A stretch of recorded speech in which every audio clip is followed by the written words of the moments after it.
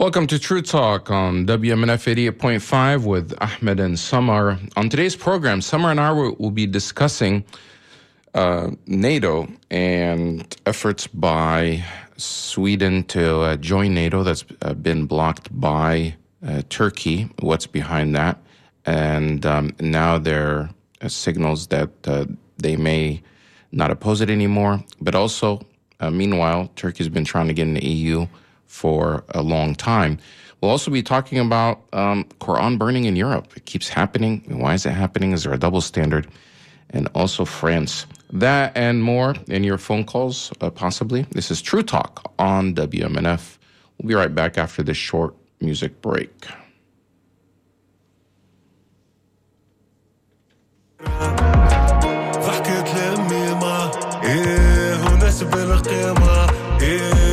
عشرة قديمة وقلت يا حسرة رضيت والدينا وينك يا حنينة تفرقنا مشينا وقلت يا حسرة ما حلينا ذراري الدنيا محلاها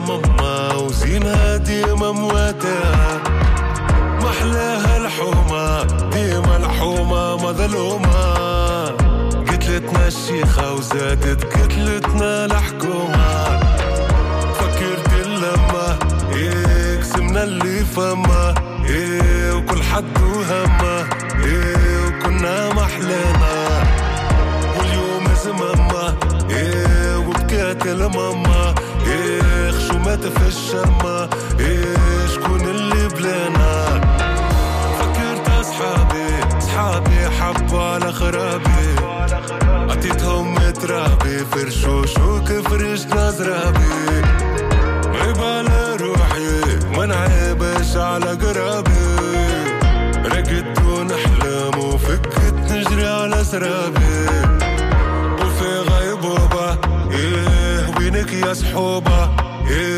وطلعوا ذيوبة وناس خوانا بيوتنا مقلوبة وطلب بالتوبة وأيام محسوبة والوقت يخذنا فكرت أيامي وقلت يا حسرة مخيب هالدنيا ومحلاها الدنيا بلا غسرة فكرت أيامي وقلت يا حسرة مخيب هالدنيا ومحلاها الدنيا بلا غسرة ضحكت لأمي ونسب القيمة وعشرة قديمة وقلت يا حسرة رضيت والدينا وينك يا حنينة.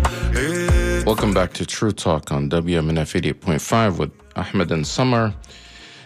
We're back. This is True Talk. And True Talk, we talk about global affairs. Today we're speaking about Europe, what's happening there in relations to NATO and Turkey. Turkey happens to be a European country, but it's also Asia. It's like part of Europe and Asia. It's a predominantly Muslim country and becoming regional power in that area. So on today's program, we're going to be speaking about NATO and efforts why Turkey has been blocking Sweden's admission into NATO, as well as Quran burning that's happening in Europe and the double standard with that, and protest in France. So that's what we're talking about. Samar, my co-host, is with us. Samar, hi. Good morning, Ahmed. How are you? Yeah, by the way, I'm fine, thanks. My name is Ahmed Bedier. That's my co-host, Samar Jarrah. And this is True Talk. If you're new to our show, because we're a new time slot now, this has been, 1 month in. We've been on WMNF now for almost 20 years at different time slots. Mostly it was been on Friday, but we moved to Thursday some time back, and but it was at 10 o'clock, then 11, and now we're at noon. So Samar, a lot's been happening, of course, with Europe, in Europe. Much of it has to do with Turkey. Right now, the NATO summit just ended in Lithuania. Of course, Ukraine took up a lot of the discussion. and efforts by Ukraine to join NATO. I mean, the only country that's actually, the whole purpose of having NATO in the first place was to keep the Soviet Union at bay and to try to keep that in check, especially during the Cold War. Now the only country that's really at war with Russia, what is now Russia, is Ukraine. And Ukraine wants, and the whole reason they went to war to begin with, or they were attacked, is because there were efforts to get them to join NATO. And now they're still not part of NATO. And they're wondering, hey, when are we going to join? But it puts the U.S. and other NATO partners in a dilemma, because if they admit NATO, Ukraine as a NATO member, automatically the rest of NATO members will be at war with Russia, and they don't want to do that, especially the United States. They don't want to, because the NATO contract or agreement or alliance basically says that they all have to defend each other. So that's been the sticking point. Now, at that same NATO conference was a discussion about admitting Sweden into NATO, but Turkey's been, which is a member state of NATO, has been blocking it for almost a year now. And that's what we want to talk about. Were you surprised about some of the developments happening out of NATO? Yes, but because I was reading in the past 2 days, and I found out that Hungary is also against Sweden joining NATO. And I'm looking at this Reuters. I don't know if this has changed, but I'm reading that not only Turkey is objecting, and both of them are objecting over freedom of speech issues, at least in Hungary. But in Turkey claims that there are people who are actively working against the national interest of the country, and that there are some what Turkey labels as terrorist groups or members of terrorist groups that live in Sweden, and that there is that Turkey asked for them to be expelled before they allow Sweden to enter into NATO. So this is really what I have been reading about lately. And of course, the Quran burning comes, and then that's a chance for Turkey to start talking about the double standard. Like, freedom of speech seems to be selective when it comes to Muslims. But we don't want to jump into the discussion yet. Because I have been reading about it. So like whenever something develops, all of a sudden it becomes part of the agenda of why there is a kind of skepticism about accepting Sweden. I'm not sure what would Sweden offer NATO in terms of military power or tactical power. I'm really not well versed on it, but like, for instance, with Turkey, they do have bases in Turkey, lots of joint training, and God knows what goes on also in Turkey when it comes to NATO. So Right. I don't know what Sweden could be offering. I mean, it's one of the closer countries to, I guess, that is close to the northern border with Russia, Finland being the other country that joined in the past year. And they shared, hundreds of kilometers, if not, I don't remember the actual length of the border between Finland and Russia. But that was unopposed, and they joined the NATO alliance. Sweden's been a different story. Now, Erdogan and Turkey has been opposed to Sweden joining, mainly because they... for the past 4 decades, have given residency to members of something called the PKK, which is actually designated is a designated terrorist organization according to the United States and Europe. These are, I guess, kind of Kurdish separatists or militias, and Turkey considers them to be terrorists because they've carried out bombings on civilians, etc. They're part of, I guess, ethnically Kurds, but they are in Turkey, and they want to have their own state, separate from the rest of Turkey. And, different people view them in different ways. The Kurdish community, they actually live in several of those countries that border each other. There's a community in Turkey, in Syria, and in Iraq. And I think also Jordan, but possibly some in Jordan, and maybe, but these border states or nation states that were created, after World War I, the borders didn't exist. So it was kind of an autonomous area. The Kurds lived there. They weren't necessarily strict borders of where Syria is and Iraq. So they could move around. But once these nation states were created, then it made it, then some of these communities that were spread out in that region were divided into three areas. And, for decades now, that members of that community or sections of it have wanted to have their own state, but others didn't. Others are, I met some Kurdish people in Iraq and even in Turkey, and they're fine being, Kurdish Iraqis or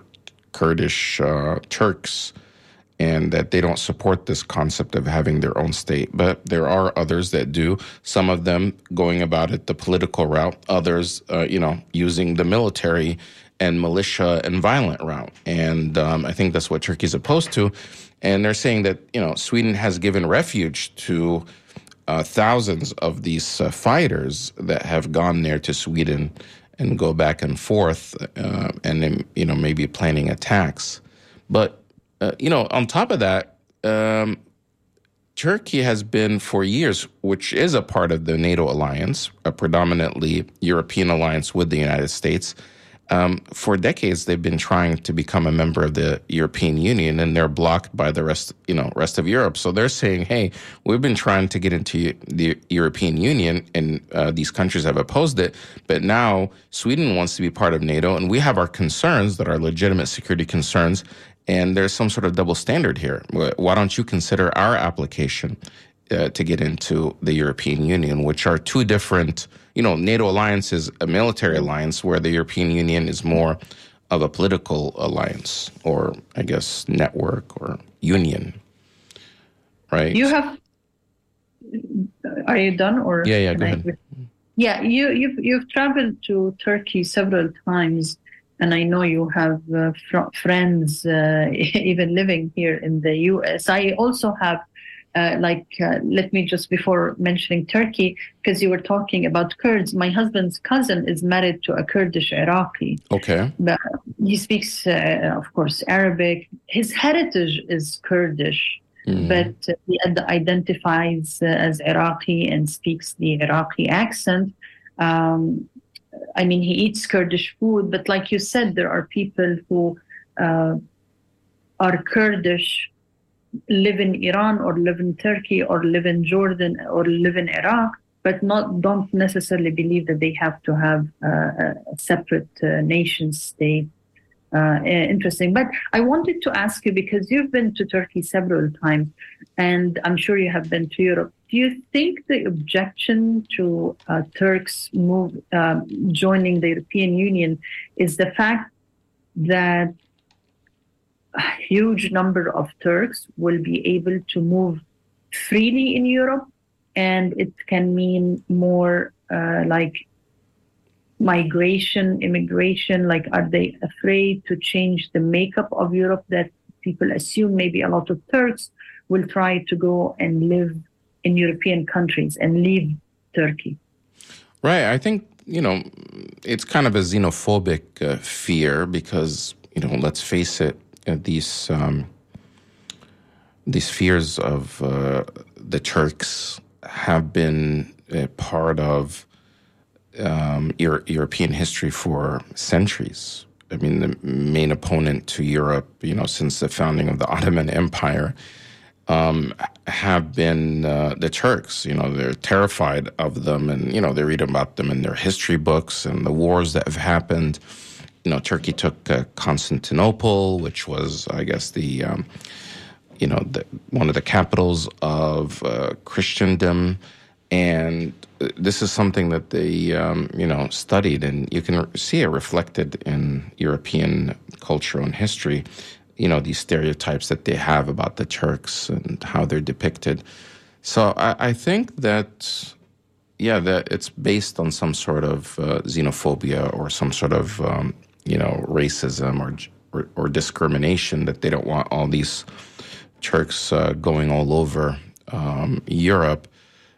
There's a huge population of them, of the Turkish diaspora that migrated to Germany, for example, most of whom were working as, laborers, not the elites, not the educated, because especially after World War II, and Germany needed so much manpower to rebuild the country. A lot of it was done by the Turks that migrated there, and they helped, rebuild Germany and much of Europe after the wars, whereas like in France and some of the other countries, a lot of the people from North Africa ended up being there. And, we'll talk about that a little bit later and how they're being treated as second-class citizens. So, Europe has this racism issue. It's kind of different than, I guess, the United States, racism, where it's more whites and blacks.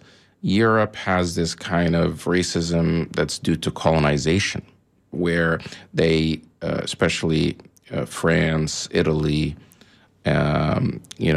England, they colonized a lot. Spain, they colonized much of the Middle East and Asia, and after the war, they needed a lot of labor, a lot of people to come and rebuild, and they ended up being. After, they're just laborers, and then, they're living in their own ghettos and et cetera. So that discrimination does exist. I think the fear is there. Part of the reason why England, I think, or the argument that was made by conservatives, the Conservative Party or the conservative leaning politicians in England and the United Kingdom to split away from the European Union was because of immigration and because of the open borders. And not only did they not want brown people there, but they also didn't want Polish people coming there. They feared this type of, immigration, that these people coming from former Eastern Europe. Yeah, Eastern Europeans, that coming for lower wages and taking their jobs, and that type of, I think that's part of the fear, but also part of it is the whole religion factor, that, these are, Muslims, and they're taking over Europe, and we were opposed to them. Interesting that you mentioned England, because today there was a conversation on a WhatsApp group. I have 2 or 3 friends who work, female Egyptians actually, who are professors at universities in England, but outside London, in less known, let's say, cities. And one of them teaches something in economics and the other one languages, but not the Arabic language. And they were just talking about how difficult it is for either one of them to be promoted to a senior position. Like she said, we're having this conversation that when it comes to promotion or being a head of department or a head of a study group or a head of something, 80% are white British, and then maybe 20% of the positions of white Europeans. But almost impossible to find somebody who has been like born or second, third generation Indian or darker skin. But they were talking about the different, because we were trying to discuss what you were saying, that the discrimination in the US is a bit different than the one in Europe. She says, for instance, because they are of a certain financial or social status, she being a professor, it's obvious how much they're making. Their other British white colleagues discriminate against poor white British personnel. So she more says of a class. More of a class thing, which you do not see here in America. You can go to any restaurant and the guy who cuts your grass might be there and feeling extremely comfortable. And you might be a physician And I think this is one of the things I wrote about it in my book in Arabic when I took mom to Chili's. And she said, "Oh my gosh, Samar, the guy who fixed your something in my kitchen, carpenter, is sitting in front of us." And I told her, "Yeah." And then he was with his mom. And then he moved, and my mom told me, "Oh, Samar, maybe he moved because he was embarrassed." I said, "Not at all. He probably moved because, the seating is too high or something."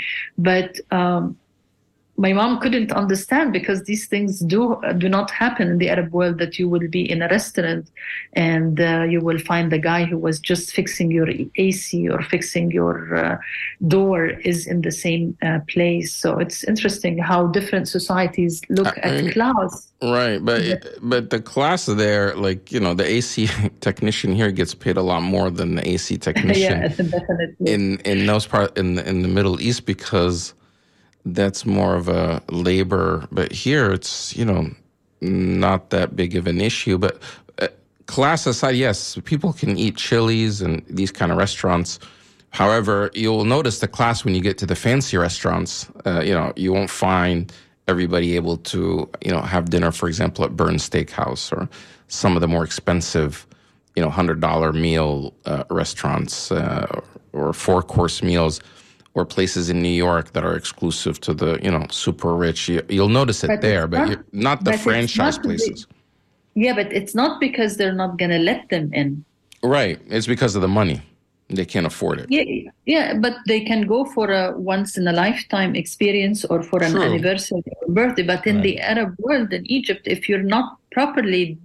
they feel you're not properly suitable to this place, they can stop you. Yeah, true.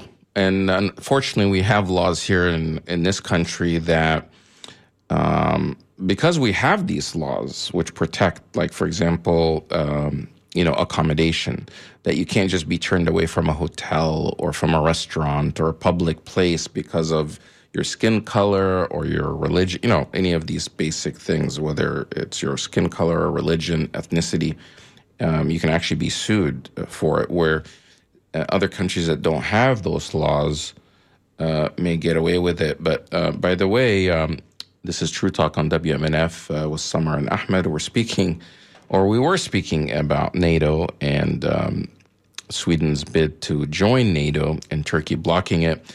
And we got into, why that is, and discrimination in Europe, and why the European Union countries or states are opposed to Turkey joining the European Union. However, they want Turkey to let Sweden join NATO. Before I wanted to just wrap this up about NATO. I want to just comment about something you said. My niece was in Egypt, where I'm originally from, and she was vacationing last summer in a place called Sahel, which is basically the coast, also known as the North Coast in Egypt. And for well-off Egyptian families, when they go vacation, on the Mediterranean, they go and they vacation in the summer, go on holiday. Some, very wealthy, they'll spend the entire summer on the North Coast, on the Mediterranean coast of Egypt, in these, lush and luxurious resorts and gated communities that have, walls that are, 15, 20 feet high to keep everybody else out, and, really expensive accommodations. Just to give you an example, some of the hotel rooms there go for thousands of dollars just in one night. And you're talking about Egypt, which, it's not a very rich country. However, one of the restaurants she was going to, in one of these resorts, trying to make a reservation in the restaurant, they're very selective. They have to look up your social media and see how many followers you have. You can't just call them up and just schedule to make reservation, just like you do here. You have to kind of request it, and then they could approve it or not approve it based on your, profile or who you are or what you do or whatever. So they are being very selective in the type of people that can even enter their restaurant. And it's not only about class, but no, you have to have clout, or you have to be, someone who has certain Famous prestige or famous or something like that. Influencer, maybe. Right, or influencer. But so they have a specific profile, and she said, like, they try to just kind of walk in to get a table, and they're like, no, you have to submit this, and you have to basically, request it through Instagram, and we, include the profiles of whoever is joining you, and we'll let you know. And this is happening in Egypt, and the person, and you're living in a Muslim country, you're speaking the Arabic language, that's the predominant language there, but when they're speaking to you, they basically speak to you in English or this kind of Arabic English. So definitely there's, when you're there is a discrimination that even happens in the Arab countries, but again, it's based on class. It's based on class, and it's based on wealth, and it's based on prestige. And what may surprise some listeners, and that some hotels, and we're going to get into some of the discrimination that's happening in France, and I think this is a product of colonization, because at one point, France colonized and occupied Egypt. So did the British, but they left some of the remnants of this, racism or discrimination still intact. That's being implemented by some of the elites, and especially the service industry. But some hotels and resorts in Egypt don't even allow women in scarves to enter their pools. I don't know if you've heard this before, but they'll oftentimes ask them to leave, or they, can't. And I've heard some even, happen to some dual citizens, like that are Americans, American Muslims that wear the scarf, that go there, and they're shocked that I'm in a Muslim country and this is happening to me. And of course, because they're American and they know their rights, or they refuse to get out or obey. Imagine if the wife of the president of the country decided to visit her sister at one of these resorts and she wears the hijab, they won't have the guts. Of course. Because so it depends really who you are. Again, it's how much clout you have, because I have very well-off Egyptian friends whose mom wears the hijab, and they own multi-million-dollar homes in these places, and I don't think they would dare to tell them no. But another type of discrimination that happened that our listeners might find interesting is that there is this, in Egypt, the Nile River has boats embarked where you sit in the boat overlooking the Nile, and you might have the nicest either Arabic cuisine or Italian. It's like a boat restaurant or something. Yeah, and has different levels. So one of them, there is this Gulf person who's wearing the thobe, the white. You mean somebody from one of the Gulf countries? I can't remember which country it was. And then he had his Egyptian business manager, and the guy said, "No, you're not properly dressed." He said, "What do you mean not properly dressed? I'm wearing a long thobe, clean. And this is my national dress. That's how we dress. And it's the summer, and it's light and white. And what's wrong?" And the guy insisted and not letting him in. And the Egyptian manager, of course, was extremely upset and took a picture and put it on Twitter. And for the bad luck of this guy, this is one of the wealthiest Gulf investors who was coming to Egypt to invest and help the economy. And the discrimination is because he assumed because he's wearing this thobe, he's not good enough, but he can buy this whole boat in an instant. Right. So these are, I think, our listeners might find it quite intriguing. Yeah, I mean, it's really upsetting that when your discrimination even happens within. So discrimination exists in multiple places, but when we think of freedom, sometimes, when we say, well, discrimination also happens in Egypt or in the Gulf region or other, but those countries are not claiming to be the beacons of freedom and democracy. And, you already know, okay, in those countries, there's repression. But when they talk about Europe, or we talk about Europe and European countries talk about themselves and the standard that they have for human rights and for freedom and for liberty. And pointing fingers at others. Other cultures, especially the Muslims and Arabs. but then they themselves don't abide by the same standards that they're preaching. That's why we focus on them, and that's where the hypocrisy points out. So when it comes to Turkey opposing Sweden membership in NATO, they have legitimate security concerns because they feel they're harboring all these people that have carried out violence within Turkey, part of members of the PKK organization. Now, yesterday, all the news was talking about how Turkey is now will not block Sweden's membership into NATO. But just today, Erdogan says that, not so fast, that he's going to hand it over to the lawmakers. So AP is reporting Turkey's Erdogan says lawmakers will take up ratification of Sweden's NATO membership in October. So again, they thought it was just going to be a done deal. However, he's basically kicking it over to the parliament, saying the parliament will take a vote and they will ratify what he is going to suggest. But I think he's keeping the door open because there's something else that Turkey wants, and that is they want F-16 fighter jets from the United States, which, NATO is a member state. They should have that, but Congress has been blocking it because they, for whatever reason, they want to punish Erdogan, or, there are, elements within in Washington that don't want Erdogan to have these fighter jets. I don't know where the pressure is necessarily coming from. So I think, things that I've read online and from different experts, they're saying that he's also using this as leverage to make sure the United States does deliver these F-16 fighter jets to Turkey before that happens. So we'll see what happens. The saga continues about Sweden's joining NATO. But it seems like when it came to Ukraine, NATO's answer was, well, we will let you in when time permits. That's their answer. Who knows at that point if there'll even be a Ukraine left after this war. I mean, they're the ones that are fighting this fight on behalf of the rest of Europe, keeping Russia at bay. And they don't even know if they're going to have enough weapons and ammunition to do it.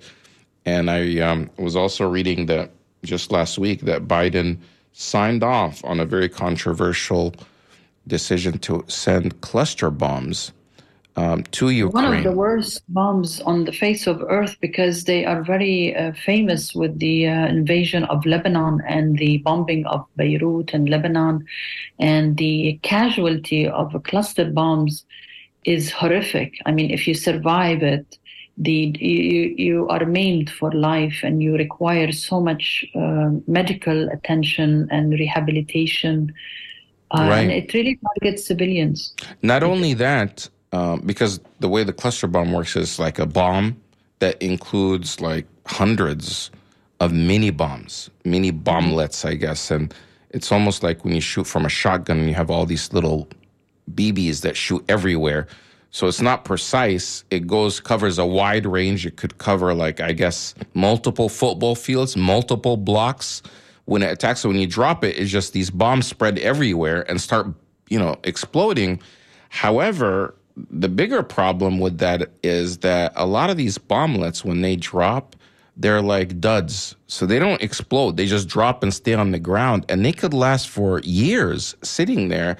And it has happened in some of these countries where cluster bombs used to be used a lot. Children playing in the streets, they'll find them, they'll step on them, and they'll explode and kill children. Or they'll pick them up, play with them, and they explode. And that's why they've been banned by I think it's something like 100 countries banned them around the world. However, the United States and all those countries that banned them, especially in Europe, all of Europe has banned them, and they went about, destroying them. But the United States never signed on to that, and and Russia also did not sign on to it. And the United States has stockpiles of these weapons, of these cluster bombs. At some point, Congress said that they're not allowed to sell or export these weapons or use these weapons until what's called the dud rate, these unexploded bomblets, drop below 1%. And it's nowhere near that. Meaning less than 1% of these cluster bombs will actually just not detonate and will end up being, being like a live bomb on the ground that will detonate later. And despite that, that's why Biden had to sign off on it, sending this potentially very, lethal weapon to be used by Ukraine. And they're not using them on Russian land. I mean, they're doing this fighting in Ukraine.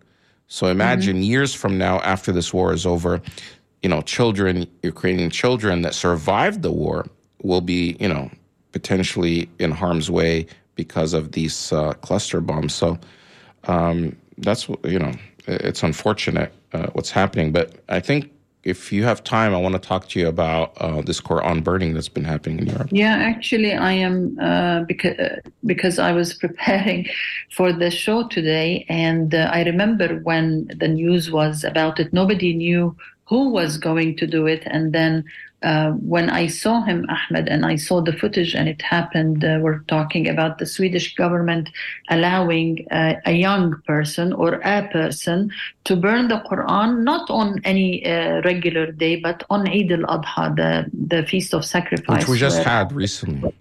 We just had. So that day when all Muslims go to do and perform the Eid prayer, which is usually at 8 a.m. in the morning, there was an event where a guy from Sweden will be burning the Quran. Turns out that he is of Iraqi descent, that his name is Silwan Momika. And he's 37 years old, Christian man from Al-Hamdaniya district, which is east of Mosul, which is in Iraq. And the question is, okay, there are two things here to discuss, Ahmed: freedom of speech when it comes to Muslims and lack of freedom of speech for others, or lack of it for Muslims. But the idea is, how could this guy get to immigrate to Sweden and to be protected under Swedish law with his background? Because he fled Iraq because of so many deceptive and cases against him. But he was, let me just make sure I read the right. This is something new that just came out now. Yeah, just reading it today. He is a member of Iraqi Christian Iran proxy militia formed by the RGC Kata'ib Ruh Isa, the Spirit of Jesus Brigades, under the command of Kata'ib Imam Ali, which is a Shia branch of militia. And he was under the command and the leadership of groups that the U.S. designated as terrorist groups. And actually, one of the guys that he was working under was assassinated or died when the U.S. or during the Trump administration assassinated Qasem Soleimani. So the question here, can any former terrorist just go to Sweden and seek asylum and live there and then ask to do something that is disturbing to more than 1.5 billion people? Well, this underscores, Turkey's President Erdogan's message that Sweden has been harboring terrorists. And this is just another example of a different kind of, militia or somebody that belonged to a terrorist group that's there. When this news initially came out that a Swedish man burned the Quran in Stockholm right outside the Eid prayer, it'd be the same as if somebody took the Bible and stood outside, one of the biggest churches in Tampa or in Washington on Christmas and was burning and desecrating the Bible. Obviously, that would anger a lot of the people there, and provocation. But you also find out that this person has come to the U.S.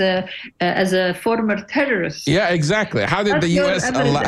Yeah, how did Sweden allow, and why does Sweden continue? Like a Taliban, let's say, actively, armed, not sympathizer, but a guy who worked within the militia. What is happening in Sweden that is allowing former or current or active terrorists that are in part of groups that are designated to be able to seek asylum and get it.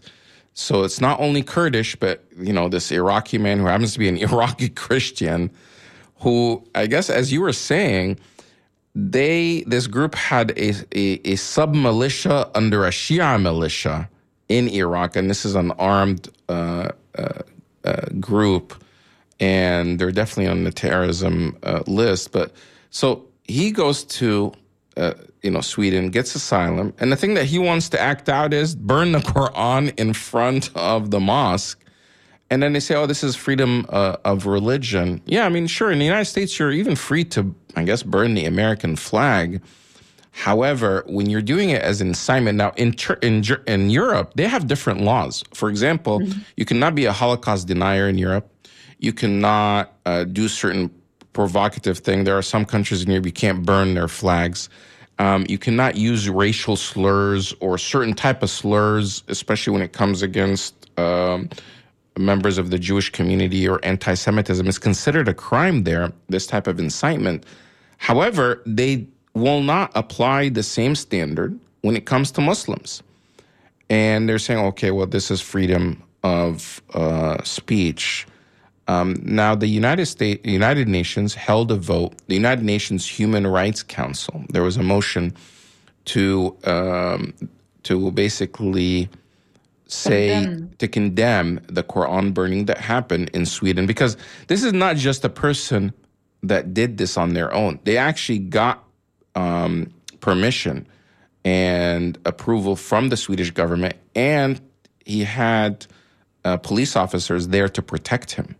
So it's almost like you're sanctioning. It's not just somebody that's doing it on their own. You're protecting him against people that would hurt him, and then you're taking all this government resources to protect one person's right to burn the Quran. And this is not something that he was not the first one. Sweden has had several people that have been burning the Quran in front of, for example, the Turkish consulate. This is something that they keep doing over and over, and Sweden keeps allowing it. And there is like a weekly get-together and a plan to do it.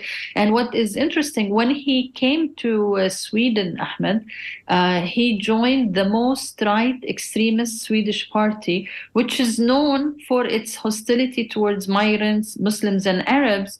And they actively campaigned to deport Arab migrants. And I don't understand the schizophrenia involved here, because you're an immigrant yourself and you are an Arab, okay? And why would you go to and join such a right-wing extremist group? But obviously they do have a lot of extremism, and I'm saying like a racist, white supremacist type of extremism in Sweden that seems like, because Sweden has an account on Twitter in Arabic and they tweet things, you'd think, okay, God, that's really heaven on earth. Beautiful. Everything about it is beautiful. I'm talking about geography, weather, scenery. But when you dig deeper, you will find that there is so much racism there, scary type of racism.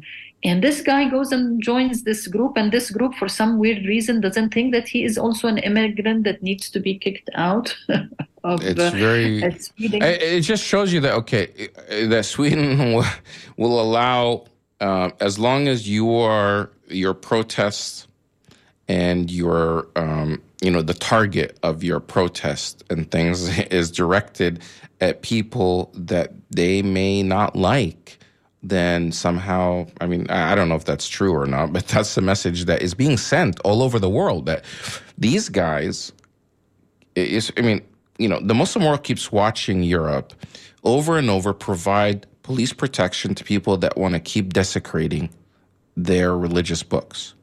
You will not find in the Muslim world people desecrating the Bible, because it would be against our faith. I mean, against our meaning, because, I also happen to be Muslim. It would be against the Muslim faith to desecrate the Quran, to the Bible or the Old Testament, or to, say things or, depict against the prophet Jesus or Moses or Abraham, the prophets that are in the Bible. and depict him in any negative way. You will not find that because it's just against, one, the religion. It's against the law there. So when people see that happening in Europe, and this is not something new. It's been happening now for a couple of decades. Remember when they had the cartoons of Prophet Muhammad and then Charlie Hebdo? It just continues. Is that the way that you want to continue to show that you have freedom of speech, by simply insulting these people's religion or showing that you are of superior morality? But what's really disturbing, Ahmed, but they won't dare. But they won't dare do that against the Jewish religion because, of course, of their history in Europe, of what they did to the Jewish community, the horrific Holocaust and genocide. That did not happen in Asia. That did not happen in the Middle East. That happened in Europe under their nose. And many of these countries either, stayed quiet or even participated in it. It happened there. And even before that happened by the Nazis in Germany, Jewish communities throughout Europe, white Europe, Jews were discriminated against, mistreated, and put into ghettos all over Europe. That's the history of Europe, and that's the history of racism that's been there and continues now against a different group. And what is disturbing to me, Ahmed, is that the fact that there are millions of Iraqi Christians who live in Iraq and outside Iraq, and there are millions of Christians all over the Arab world. And it is really admirable, and the media, of course, will not be covering that there was never a connection or a link created in the minds of Arabs and Muslims in the Arab world between what Momika did, because he's very vocal about being Christian. The Swedish Iraqi man. The Swedish Iraqi guy. Christian. And the fact that there are Arab Christians in all the Arab world. So, and nobody credit when the credit is due. Yeah, right. And nobody in the Arab world said, "Oh, look at all the Christians terrorists." Nobody is, because it's just so absurd to blame Christianity for the actions of this guy who's, Didn't you many years ago go to a guy, meet him in Tampa because he had a toilet outside? And, we could talk about that story another time, right? His name is Michael. What was his name? His name is Michael. No, don't mention his name. Okay, he had this toilet outside in his front yard. And he had a sign on the toilet. Imagine like a white porcelain toilet in his front yard. And on the toilet, it had a sign that says Quran burning 1 p.m. And, he would, or Quran burning or something, or Quran flushing 1 p.m. And for, every day, 1 p.m., him and a few friends he would, rip a page from the Quran and put it in that toilet.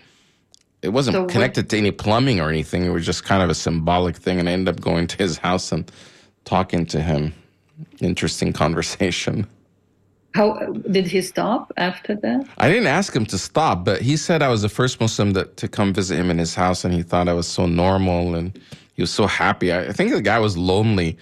Nobody, visited him, and I was, when I walked in his house. Anyway, we don't have time to tell the whole story, but when I walked into his house. No, why not? You should tell the story. Yeah, I mean, it just kind of takes a while to tell it. But, one of the things. 6 minutes. Go ahead. One of the things that, when I knocked on the door, I guess he was in the kitchen and, he came out. He was I guess he was cooking or something. He had a knife in his hand. So I said, okay, maybe this was not a good time to knock on this door. Yeah, maybe this is not a good idea. And then, he was kind of surprised that anyone is knocking. And he said, well, come in. And I was a little nervous going in, with this guy that's holding a knife. But when I went in, he had this on the right side, after you enter the door, like a big portrait of Rush Limbaugh. Oh, my God. And I looked at it, I said, oh, this is my hero or something. I said, okay, this is why the guy is doing these Quran things, because he's getting all his information from people like Rush Limbaugh. And of course, on his TV, he had Fox News. We're talking like 2005 here. after 2005, maybe 2006, shortly like in the years after 9/11, and then when I got talking to him, he said, "Oh, I'm doing this in solidarity with our boys in Guantanamo." Apparently, a couple of the soldiers or one of the soldiers got in trouble for desecrating or urinating on the Quran or something, if you remember that story. And he says, he got in trouble for that, but I have freedom of speech, and I'm doing this in solidarity to be with him and to be able to do that here, and we're putting it in the. I said, okay. And then I just, he asked me some questions about.